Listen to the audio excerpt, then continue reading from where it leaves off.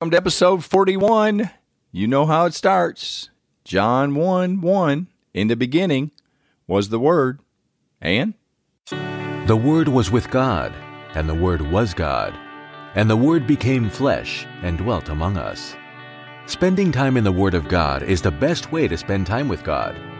Welcome to No Doubt, No Fear, Only Believe podcast, where we will encourage, inspire, and empower you to live your best life in Christ.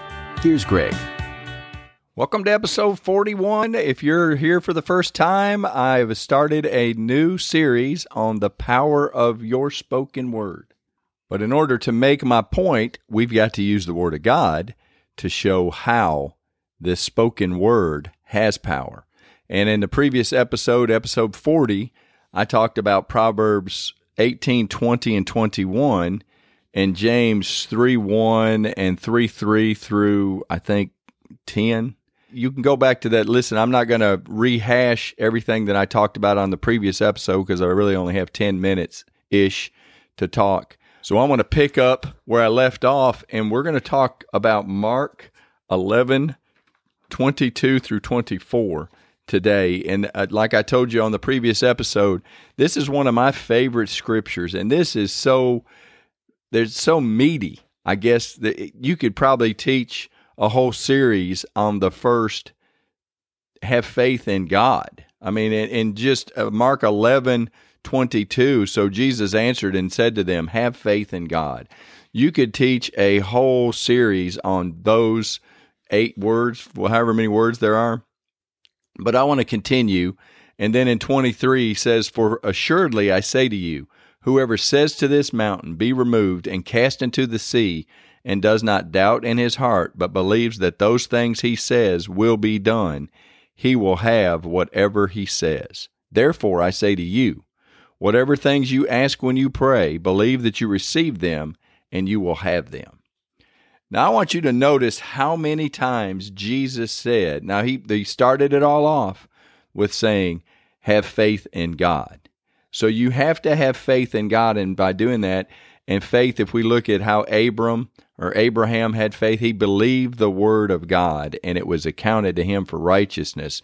But he had faith. When God spoke, Abraham believed the word of God. So that's what we're supposed to do. To have faith, we have to believe the Word of God. And again, I'm going to throw my arms up in the air and try to make a scene. But the Word of God is so powerful that we have to be in the Word of God. And I would say we need to be in it daily. Jesus said in the Lord's Prayer, give us this day our daily bread, because he knew that we need to eat not only physical food, but spiritual food daily. And that's why he said, give us this day our daily bread. And in John, I think it's 6:50-ish, something-ish, but he talked about him being the bread of life. And that is one of the I ams. I am the bread of life. So when you start eating the Bible, you are eating the Word. You are eating the bread of life. Jesus is the Word. As you hear on my intro, every time I start an episode, is the Word was with God, and the Word was God, and the Word became flesh and dwelt among us. So the Word of God is God, and Jesus is the Word. So when you're in the Bible, you are spending time with Jesus. And that's why one of the biggest reasons I read so much of the Scripture is because that is what is going to make you grow stronger and mightier in the Word. And you can become a mighty weapon in the hand of God, because Satan is real and he's a punk. He's been defeated, but he has not been banished.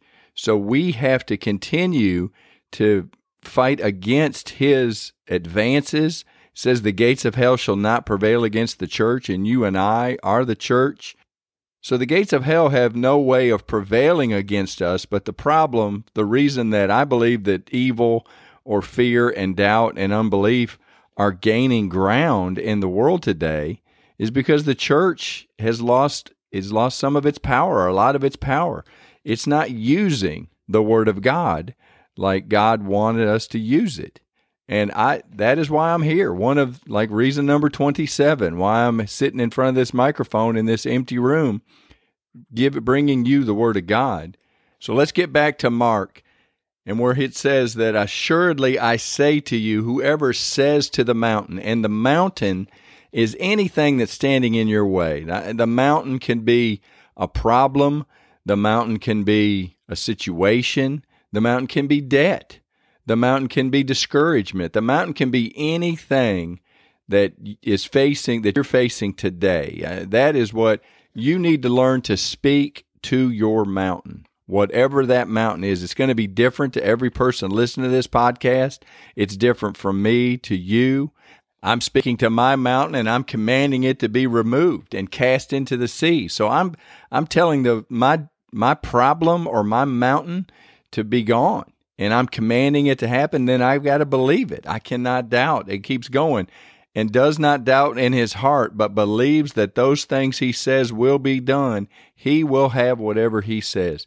Jesus says multiple times in this one verse.